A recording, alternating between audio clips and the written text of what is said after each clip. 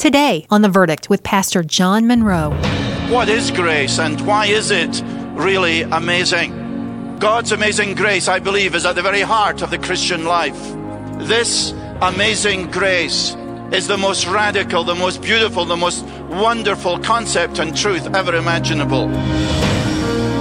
Welcome to The Verdict, featuring the Bible teaching of Pastor John Munro. The Christian life is not based on our good works or how religious we are. In fact, the Christian life is not based on our efforts at all. We are saved by God's grace through the perfect work of our Lord Jesus Christ. And today on The Verdict, we're learning more about grace and why it's so amazing in our brand new series. So without further delay, here's Pastor John Munro. One of the great themes of the Holy Scriptures is grace, God's grace. Grace which is always greater than our sin. Last time we began by thinking of Ephesians 2, where Paul writes about grace. He explains why each one of us desperately needs this amazing grace. Paul paints a vivid picture of our desperate need for God's amazing grace. We're spiritually dead. We're spiritually condemned.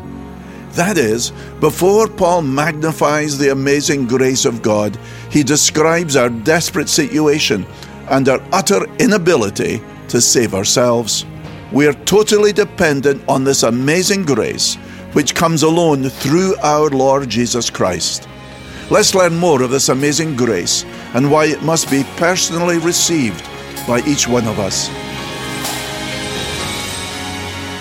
This message is a very important message.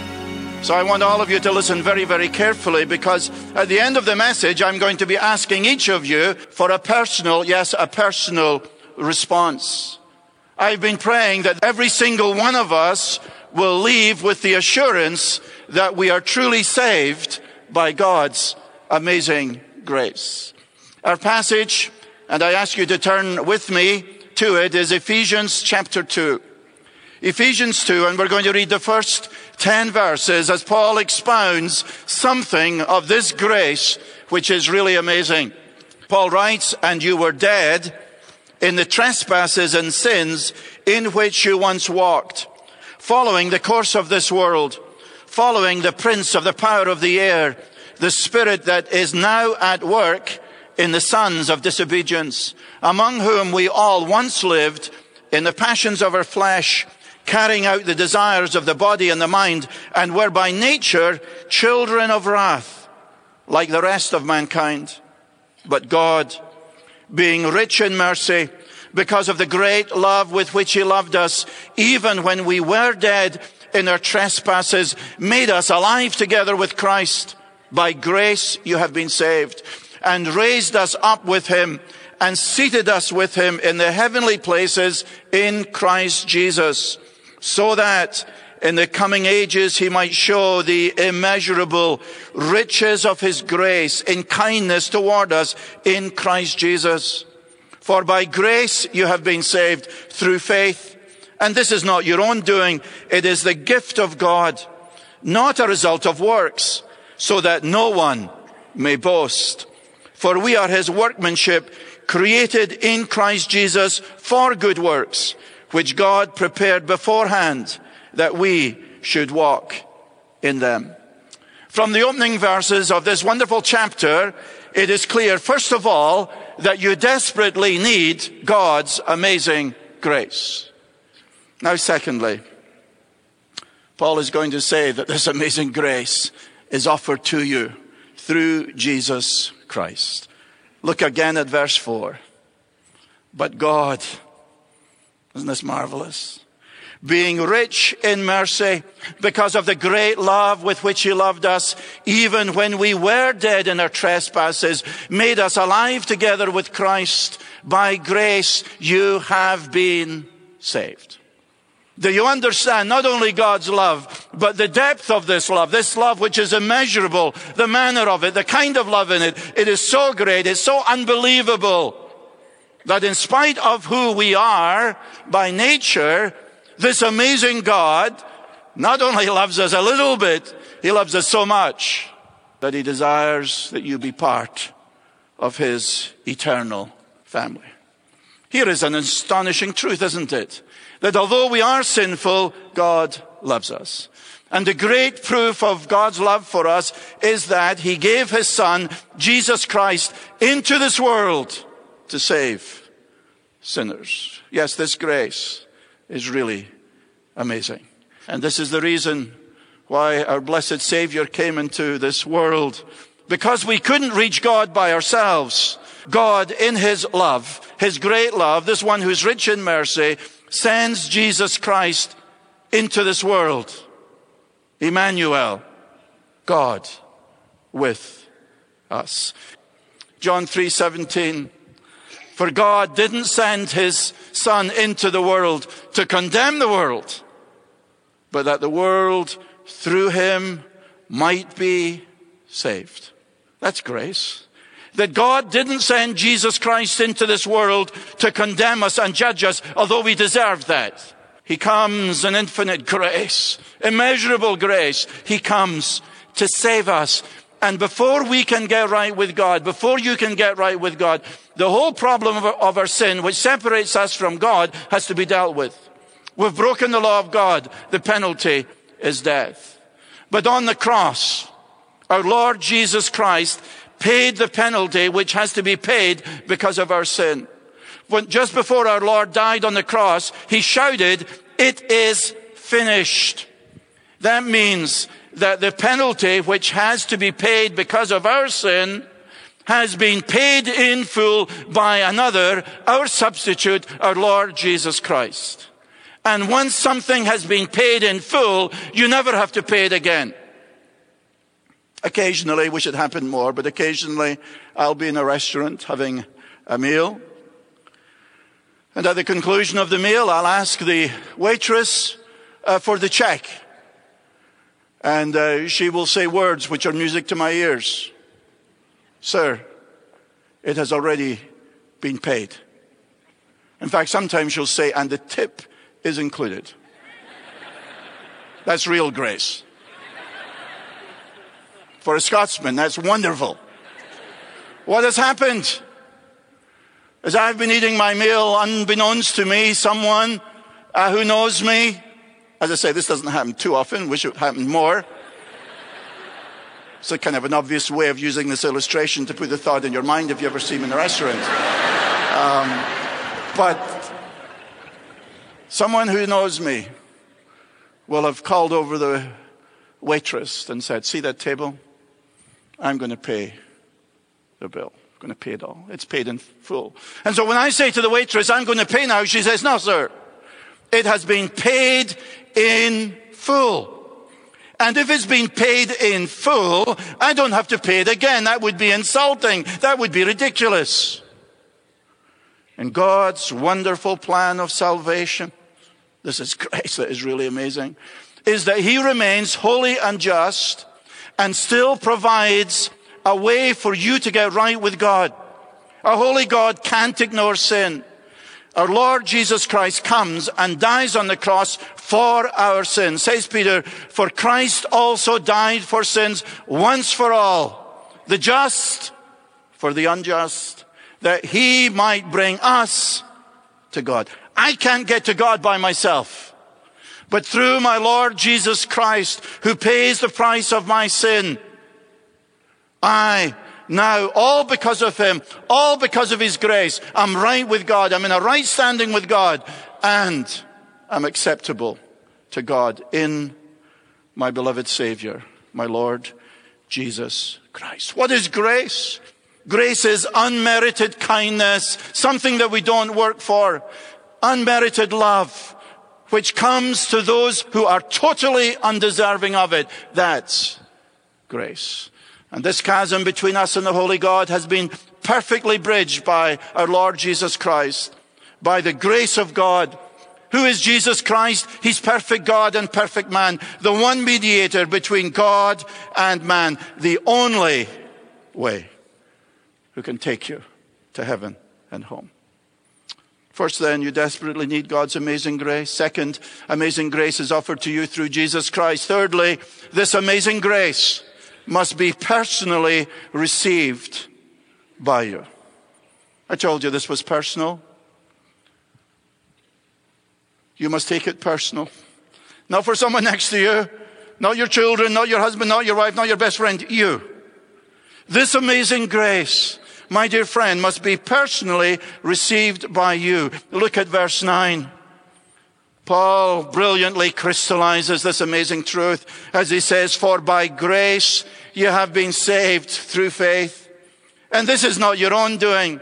It is the gift of God, not a result of works, so that no one may boast.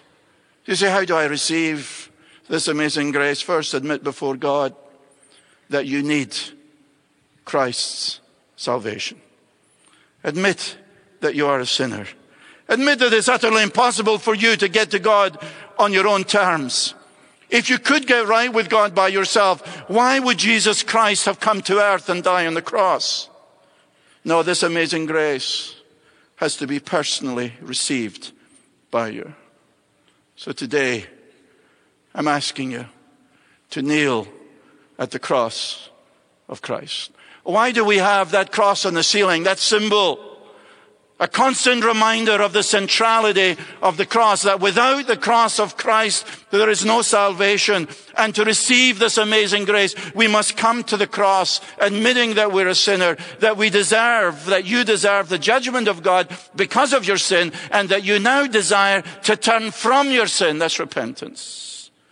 And so trust Jesus Christ as your personal Savior and Lord. Believe in the Lord Jesus Christ and you'll be saved. Believe that he died on the cross for your sins. Believe that on the third day as the Son of God, he rose from the dead and is alive. And he will forgive all of your sins. You don't need to tell me what they all are. God knows. You turn from them and embrace the only one who can forgive your sins. The one and the only one who paid the price on the cross. And God will give you what you don't deserve. Says Paul, it comes as a gift. Of course it is. Salvation. Absolutely, absolutely free. That's why we call it grace. That's why it's really amazing. All of the work to get you into heaven, to forgive your sins, to transform your life has already been accomplished by Jesus Christ. The price has been paid by the blood of Jesus on the cross. The way is opened, and the only way is Jesus. Trust him. Believe in the Lord Jesus Christ. Trusting Jesus Christ is faith in action. It's not just believing facts. It's acting on what you believe. It's not just believing that. It's believing in. Here is a woman in a burning building. She's 5 stories up, and the building is ablaze. The elevators don't work. The stairs are on fire, and she looks out the window, and there's the fire truck. And the firemen have put out a huge safety net. And they shout to her, jump! She can't go back into the building. She would burn to death. She can't put out the fire by herself. She looks at the fireman. She trusts the fireman. She looks at the safety net. And she says, I believe that that safety net will support me. But she still has to jump, doesn't she? That's the act of faith. That's the difference in believing that and believing in. Today, I'm asking you not just to believe the facts about the gospel. You need to believe them. But I'm asking you to believe in Jesus Christ. That is to place your entire spiritual destiny and future in the hands of Jesus Christ. Erwin Lutzer writes, when you come to Christ, you do not come to give, you come to receive. You do not come to try your best, you come to trust. You do not come just to be helped, but to be rescued. You do not come to be made better, although that does happen. You come to be made alive. That's it. Everything done for your salvation. Trying to keep the 10 Commandments wasn't doing it. Coming to church every Sunday, even the best church won't do it. Christ has done it all. That's grace. That's amazing. Grace, says Paul, is a gift of God, not something that you work for. St. Augustine says God always pours his grace into empty hands. I love that. He pours his grace into empty hands. As the old hymn says, nothing in my hand I bring, simply to thy cross I cling. Naked, come to thee for dress. Helpless, look to you for what? For grace. foul I to the fountain fly. Wash me, Savior, or I die. That's it. There's some of you here today who have received Christ as Savior. You've experienced His amazing grace in your life, but you've turned from it. You've wandered back into the old way of life, and you've brought pain on yourself and others. Today, it's time also for you to get right with God. It's time for you to be transformed by God's amazing grace. Philip Yancey gives this illustration about amazing grace. A young girl grows up in a cherry orchard just above Traverse City, Michigan. Her parents, a bit old-fashioned, tend to overact to her nose ring, the music she listens to and the length of her skirts. They ground her a few times and she seethes inside. I hate you, she screams at her father when he knocks on the door of her room after an argument. And that night, she acts on a plan. She has mentally rehearsed scores of time. She runs away. She's visited Detroit only once before on a bus trip with her church youth group to watch the Tigers play. Because newspapers in Traverse City report in lurid detail the gangs, the drugs, and the violence in downtown Detroit, she concludes that it's probably the last place her parents will look for. California maybe, or Florida, but not Detroit. Her second day there, she meets a man who drives the biggest car she's ever seen. He offers her a ride, buys her lunch, arranges a place for her to stay. He gives her some pills that make her feel better than she's ever felt before. She was right all along, she decides. Her parents were keeping her from all of the fun. The good life continues for a month, 2 years, a year. The man with the big car, she calls him boss, teaches her a few things that men like. Since she's underage, men pay a premium for her. She lives in a penthouse and orders room service whenever she wants. Occasionally, she thinks about the folks back home. But their lives now seem so boring and provincial that she can hardly believe she grew up there. She has a brief scare when she sees her picture painted on the back of a milk carton with a headline, "Have you seen this child?" But by now she's blonde hair, and with all the makeup and body-piercing jewelry she wears, no one would mistake her for a child. Besides, most of her friends are runaways, and nobody squeals in Detroit. After a year, the first sallow signs of illness appear, and it amazes her how fast the boss turns mean. These days we can't mess around, he growls, and before she knows it, she's out on the street without a penny to her name. She still turns a couple of tricks a night, but they don't pay much, and all the money goes to support her habit. When winter blows in, she finds herself sleeping on metal grates outside the big department store. Sleeping is the wrong word. A teenage girl at night in downtown Detroit can never relax her guard. Dark bands circle her eyes. Her cough worsens. One night as she lies awake listening for footsteps, all of a sudden everything about her life looks different. She no longer feels like a woman of the world. She feels like a little girl lost in a cold and frightening city. She begins to whimper. Her pockets are empty and she's hungry. She needs a fix. She pulls her legs tight beneath her and shivers under the newspaper she's piled atop her coat. Something jolts in her memory, and a single image fills her mind of May in Traverse City, when 1,000,000 cherry trees bloom at once, with her golden retriever dashing through the rows and rows of blossomy trees in chase of a tennis ball. God, why did I leave, she says to herself. Pain stabs at her heart. My dog back home, he's better than I do now. She's sobbing, and she knows in a flash that more than anything else in the world, she wants to go home. 3 straight phone calls, 3 straight connections with the answering machine. She hangs up without leaving a message the first 2 times, but the 3rd time she says, Dad, Mom, it's me. I was wondering about home. I'm catching a bus up your way. It'll get there about midnight tomorrow. If you're not there, well, I guess I'll just stay on the bus until it hits Canada. It takes about 7 hours for a bus to make all the stops between Detroit and Traverse City. And during that time, she realizes the flaws in her plan. What if her parents are out of town and miss the message? Shouldn't she have waited another day or so until she could talk to them? And even if they are home, they probably wrote her off as dead long ago. She should have given them some time to overcome the shock. Her thoughts bounce back and forth between these worries and the speech she's preparing for her father. Dad, I'm sorry. I know I was wrong. It's not your fault. It's all mine, Dad. Can you forgive me? She says the words over and over, her throat tightening even as she rehearses them. She hasn't apologized to anyone in years. The bus has been driving with lights on since Bay City.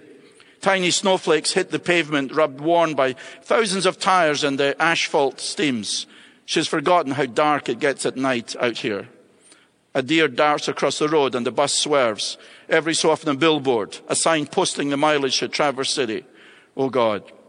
When the bus finally rolls into the station, its air brakes hissing in protest, the driver announces in a crackly voice over the microphone, 15 minutes, folks, that's all we have here.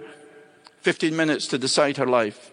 She checks herself in a compact mirror, smooths her hair and licks the lipstick off her teeth. She looks at the tobacco stains on her fingertips and wonders if her parents will notice, if they're there.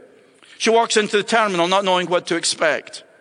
Not one of the 1,000 scenes that have played out in her mind prepares her for what she sees.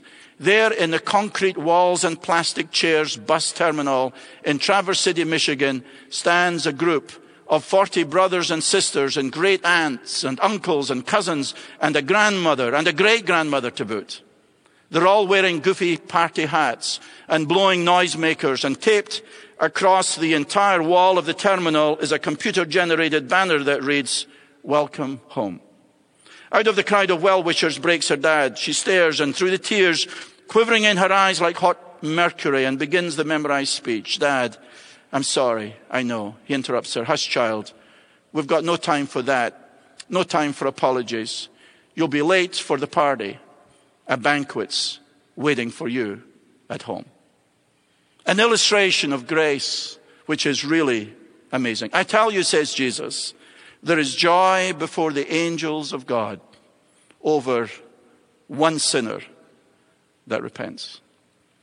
Will you be that one sinner today that repents? At the beginning of the message, I told you I'd call for a response. I'm now asking for your response.